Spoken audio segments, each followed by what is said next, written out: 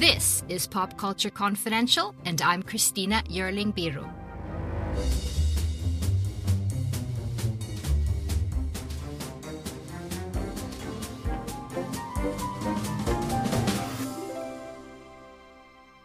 Hey everyone, welcome to the show and welcome back, Eric Anderson, Editor-in-Chief of Awards Watch. It's so nice to have you here again to get us up to date. There's a lot to talk about. Like every time we've done this, it's like we could do a daily show. Exactly. And this week we will talk about some of the news and changes out of Hollywood this unusual summer. There's some huge Oscar changes and things like that. But I thought it'd be fun to start to talk about a few things that have happened, have not been postponed. And that's three of the movies we talked about last time. And we said that we really loved these trailers and we're hoping. And I just wanted to get your thoughts on these films. That's The Five Bloods, Shirley, and The King of Staten Island. What's your mini reviews? I loved all three, and in varying degrees, I think based a little bit on expectation. Shirley came out of Sundance. My reviewer that was there absolutely loved it. We got the trailer and poster quote, which was really shocking. And it's a brilliant movie. It's very Josephine Decker. It's the kind of thing too where once you've watched it, I think only Elizabeth Moss could have done it. She has the right sense of mania and fear and anxiety and intensity. She's so good. Without saying anything, just in her face, there's these long shots of her face and you're like freaked out and you understand every emotion she's going through just looking at those. I've never seen anyone do close-ups like that. And she's got, those wire glasses and that stringy hair, and it just kind of, it lends to this like angry librarian intensity. And she's awesome. She's amazing. I loved it. Everybody's good. Everyone is good. Michael Stuhlbarg is kind of terrifying in it. His microaggressions and the way that it speaks to,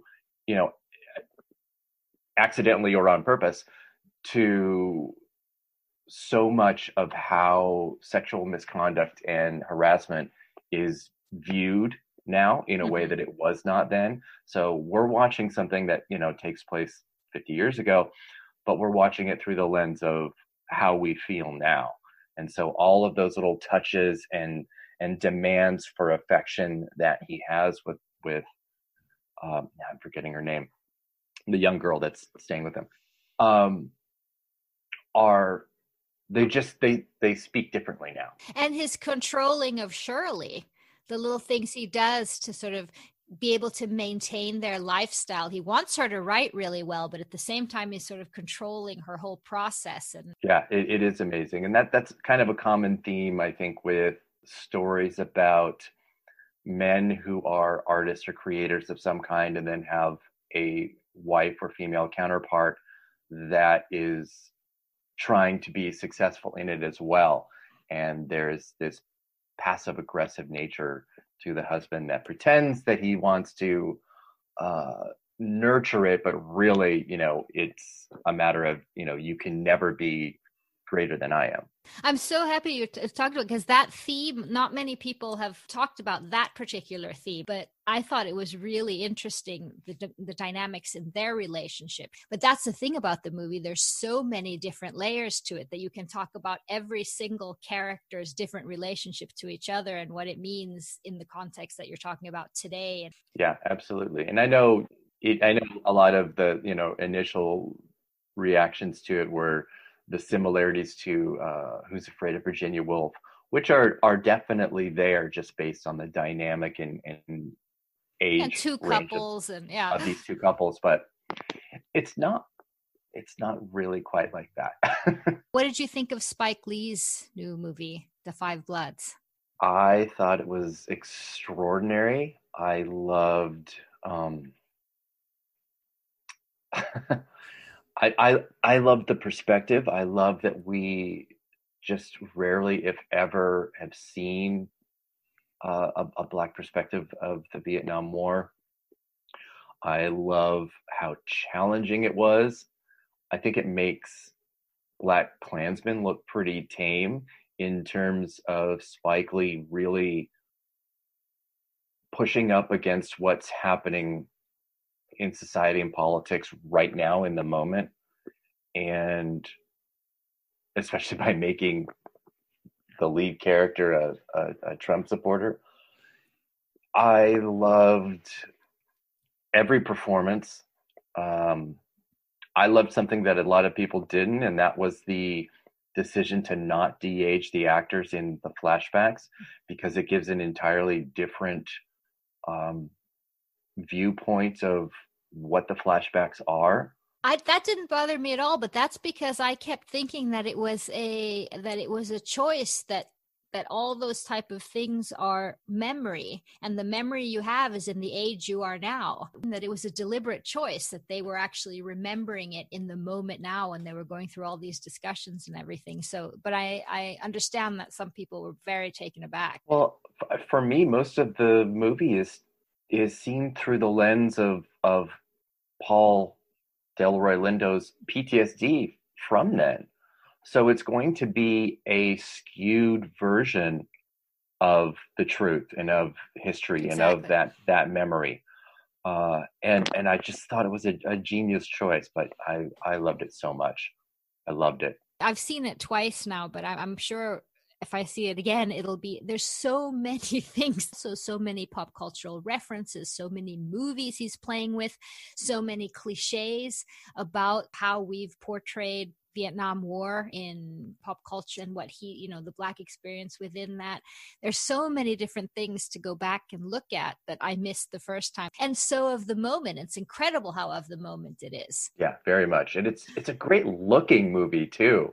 I think it's one of his best looking movies in forever. I mean, I did tweet that I think it's his best movie in 20 years, and I do think that is true, but it's like how Summer of Sam from 1999 was so saturated, the color was so saturated, and Do the Right Thing also is, because you're trying to give the audience this feeling of how hot it is, and you're doing it more than just by, seeing people sweat. It's the saturation of color just makes you feel like you're sitting out and baking in the sun. Mm-hmm. And there's elements of that in Da 5 Bloods, but also just a wider range of shots. There's multiple aspect ratios, which yes. I absolutely loved. Yeah, when he goes to the flashbacks and it just kind of helps the viewer a little bit, and it's a storytelling device, and I thought it was fantastic. Okay, and then the last one is Judd Apatow's The King of Staten Island with Pete Davidson. I think you may like that one more than me. It's not a story that I even should care or like at all, because, I mean,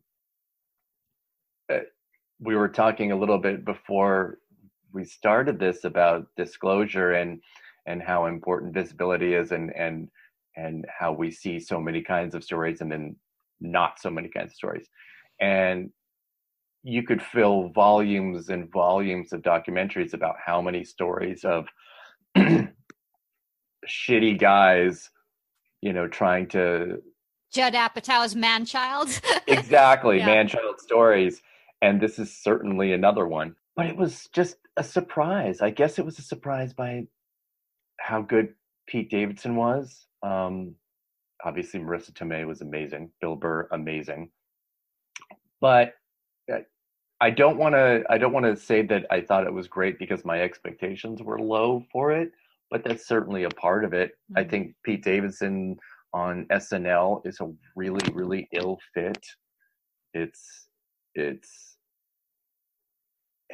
when he talks about or uses his mental illness history as a part of the comedy, there's a really interesting balance there that can be, I think, kind of beneficial. But then at the same time, it feels like it's almost like he's being taken advantage of, and he's not even in control of what's happening. And it's really, really awkward without the beneficial part. Mm-hmm. And I think it's really because it's live television. And sort of like if you give Adam Sandler the right director and the right script, he can do a really good job. But otherwise, it's, the brain dead comedies and that's it and whatever. And I think that was the case here. And I think he's really good. He's very convincing. And I liked it. I don't even care. It was 2 hours and 15 minutes. His movies are always long. I completely agree that Pete Davidson, he's really good. He's really good both in the sort of more dramatic scenes, but as the sort of regular scenes as well. I was surprised at how easy it was for him to ease into the acting role. And I generally liked it. I just thought that first I wanted more Marissa Tomei. I think that Judd Apatow has a tendency to not really go as deep as I want into the female characters. And I think this was such an interesting one, who's lost her husband. And I think they could have gone even one step deeper into the tragedy. Didn't even have to have changed the real story that Pete Davidson's dad died in 9/11. Here he's a fireman who also died tragically, but in a fire. He could have actually kept that too if they were staying so close to the truth and really gone even deeper into the whole family's loss. It was just something that was sort of something was missing, one more level. Yeah, I mean, if you're gonna have a 2 hour and 15-minute movie, you can certainly give the B stories a little bit more time and pull a little bit from the A story. Yeah, exactly. And the A story was kind of repetitive, I think. That's a lot of valid complaints that people have had for it. Yeah. But you're completely right. I mean, like Steve Buscemi, incredible. Oh my God. So it's absolutely worth seeing. I mean, I have to say, for a year as weird and as this one, those are 3 good movies that we got this summer right out off the bat. Yeah, they all came out in the same week. I'm not complaining. At all. I think one of the great things about it, and I think mostly Defy Bloods, because I think it benefited maybe a little bit more than the rest, is that it felt, even though it was obviously only on Netflix, it felt like we were finally getting our first movie again. Yeah, you mentioned that last time, and it really was. I was thinking about that when it came out. It was completely true. That's what it felt like when it came out. It's like, yes, we do have a real premiere now, and this feels great, and it's a huge movie, and everyone's talking about it, and it's a collective experience we thought we were going to miss. Yeah, and it's something really great that's happened after this too, is that we've been able to see and read really different voices than just white film critics on what this movie is and what it meant to them. I have a contributor that just wrote an epic piece from a Vietnamese perspective on the film, but also just how Hollywood and how people think about Vietnam, and they only think about Vietnam as a war. And it's a great piece. I hope people read it. It's wonderful and very personal and connected to activism of today. I'm extremely proud.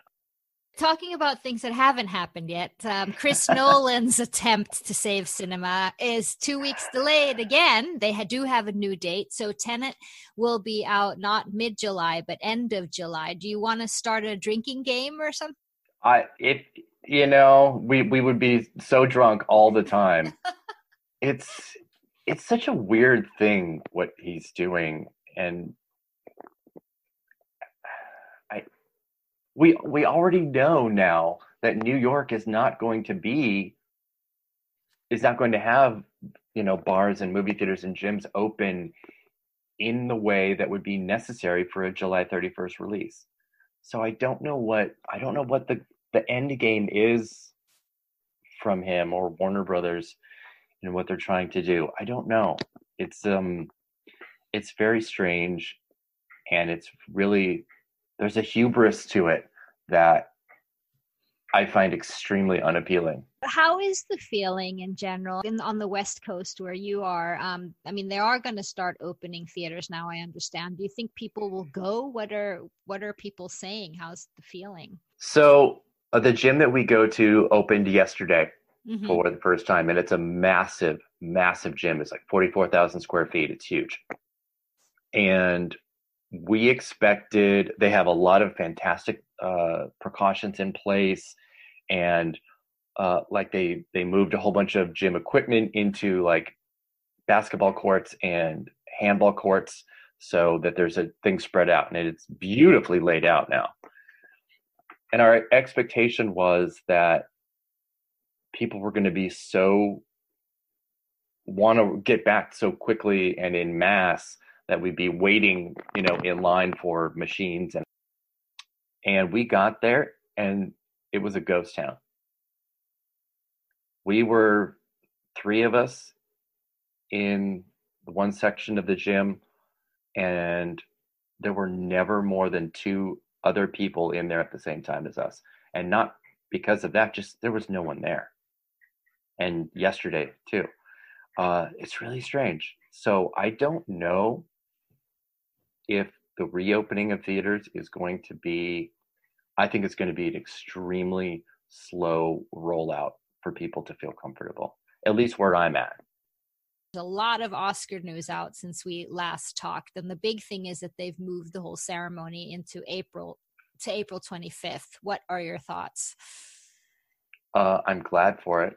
I'm old enough to remember when March and April were not strange dates for the Oscars. It was the common date for the Oscars, but that was also before the era of screeners and when movies were in theaters for 6 months to a year, and they were so that people could see them before the show, unlike now, which wants to rush everything and have these Christmas Day limited releases, nominations 3 weeks later, and nobody has seen the movies. It's been the biggest, I think, failure of this era of the Oscars is understanding that while it's the industry celebrating itself, it's the audience that watches. And if you don't give the audience a chance to see the films, who are they going to root for when they're looking at Best Picture nominees? Because so many people won't have seen the films. So I think there will be more of a chance for that, except they've also extended the eligibility. I was just going to say, won't they just push it to the limit? Yep. They'll do it last minute either way. So I think what's going to happen, even though we haven't seen it yet, but I think what we might see is a lot of these late December releases are going to find themselves in January and February like it's November, December. I don't know. We'll see. So like West Side Story and the movies that are slated for December may be pushed. West Side Story's release is a whole nother can of worms to talk to about. I don't think there will be a dramatic change in the movies that are already supposed to be big releases around Christmas, because that itself is its own movie holiday. But I do think that because of the extension, things that were, would get like a 1-week release in 4 theaters and then go wide a month or more later, I think we'll see a difference there with those movies. I think we'll see some of those hit in January and February in a very different way. I hope so. I think it would be kind of cool for that to happen, to have fewer of these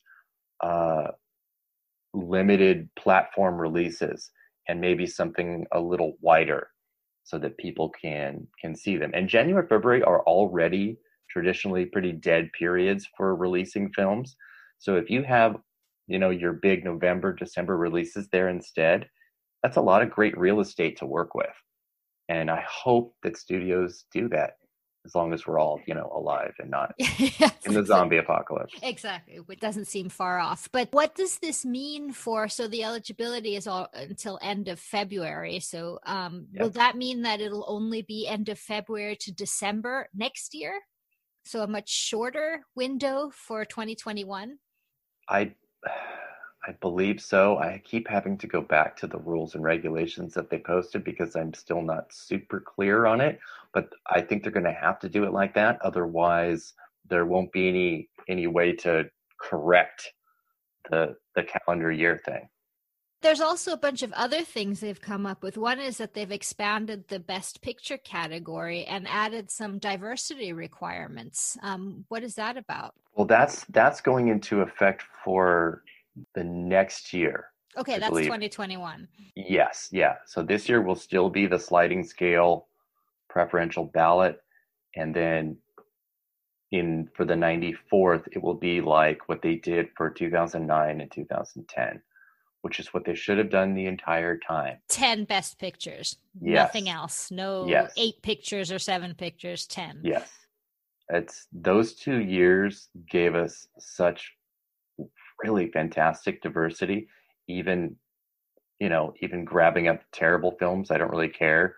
They all represented something from that year, whether it's a blockbuster or a tiny movie or an LGBTQ movie or a female fronted movie or a black led movie or a Hispanic led movie, whatever it is.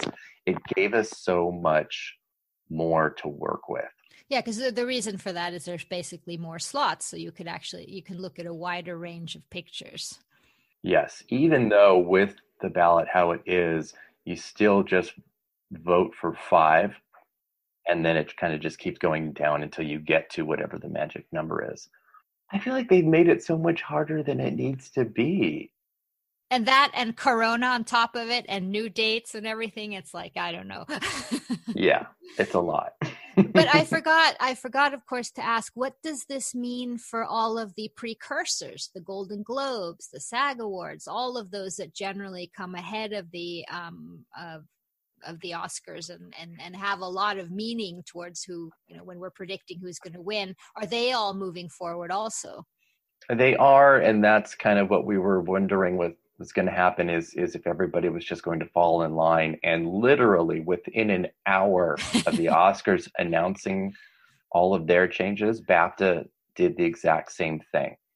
And now everything from the Globes to like the Cinema Audio Society just announced yesterday too that they've also moved. They're always at just a week or so before the Oscars, and they've moved, and they are also extending their eligibility. The Critics' Choice Awards also are. So everyone is it's all going to just shuffle in line. And I guess they kind of had to do that. Spirit Awards did as well, of course. I guess they have to do that, but they don't really have to. It would kind of be like how it almost used to be with BAFTA and the Oscars, and how BAFTA had a very different eligibility time. So something that could win at the Oscars wouldn't even be eligible for BAFTA that year. Right. Different years. I think it was Halle Berry's win and Charlize Theron's Oscar wins were not eligible for BAFTA because they didn't come out in the UK in time, and they were like, I don't care. They didn't change it to make that happen. But they have, in the last 2 decades, decade and a half, have really stepped in line much more with the Oscars, and everybody is right now. So I thought I'd go back, just if people are wondering about this can of worms that I opened, is a big movie. It's Steven Spielberg's remake of West Side Story, which I've already sort of, other than the fact that the young cast seems incredible, really why we need a remake of West Side Story, but that's, you and I can discuss some other time. But what is this can of worms that's happened now? Well, last week, a young woman, and then more after her, detailed some sexual harassment, misconduct, and more against Ansel Elgort, who is the star. He plays Tony. And we're just in an era where that kind of thing is not as easily swept under the rug. So I don't know, and no one has said anything. Spielberg hasn't said anything. Warner Brothers or 20th Century Fox hasn't said anything. uh, so far as to what may happen. But I can't imagine that something won't happen. I mean, obviously they're not going to reshoot the film and all of his scenes. Uh, Even without the pandemic, it would be an incredibly difficult and super expensive task. And, but I think what's going to happen is that it's going to be so heavily marred because even the content of the film, which involves sexual assault and a It lot does, of yeah. other things, are going to be completely overwhelmed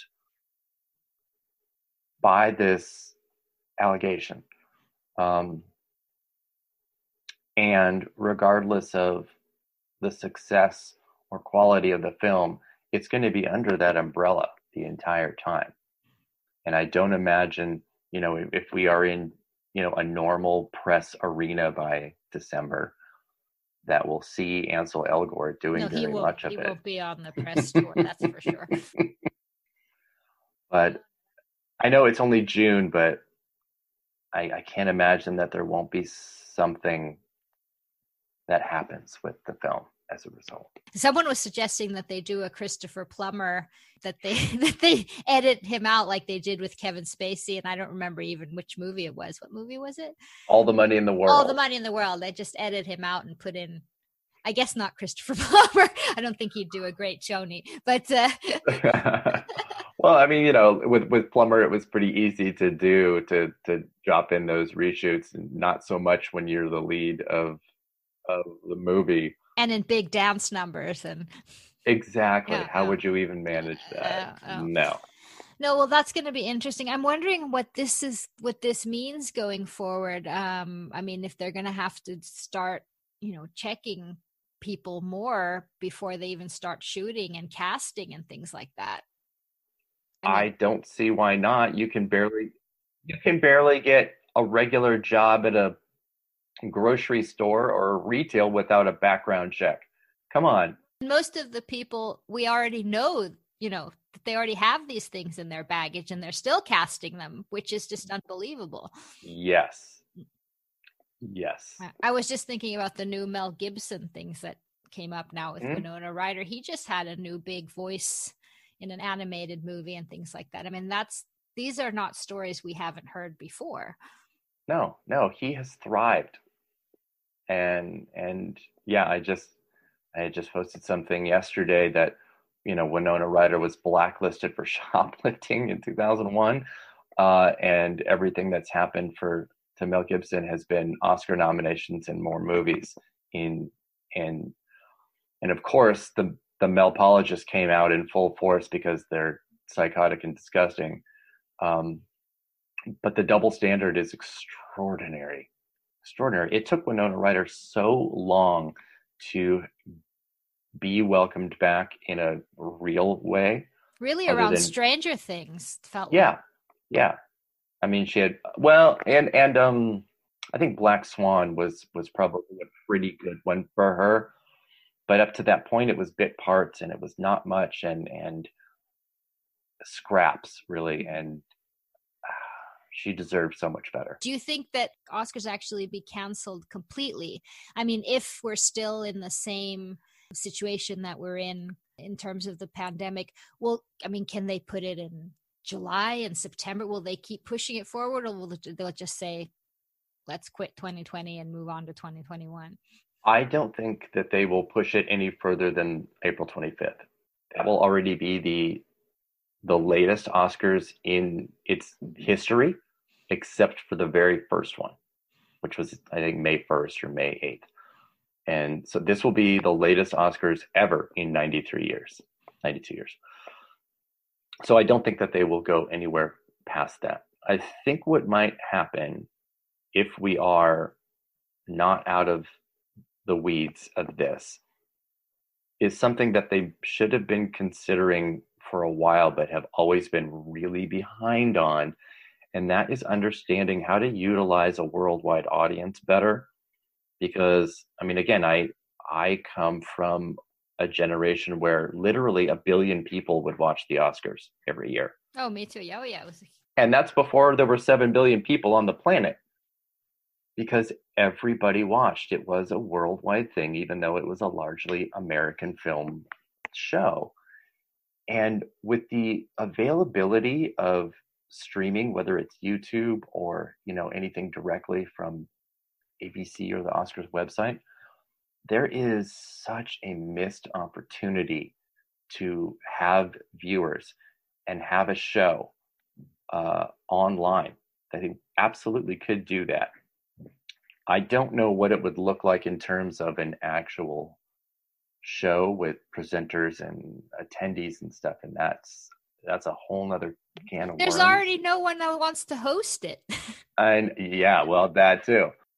Where that's one problem less. It definitely is. But I think and I hope that, and they have time, obviously, that they consider the possibility of having an online version of the show, or at least for future ones, make that available for people, because that's how people are watching things now.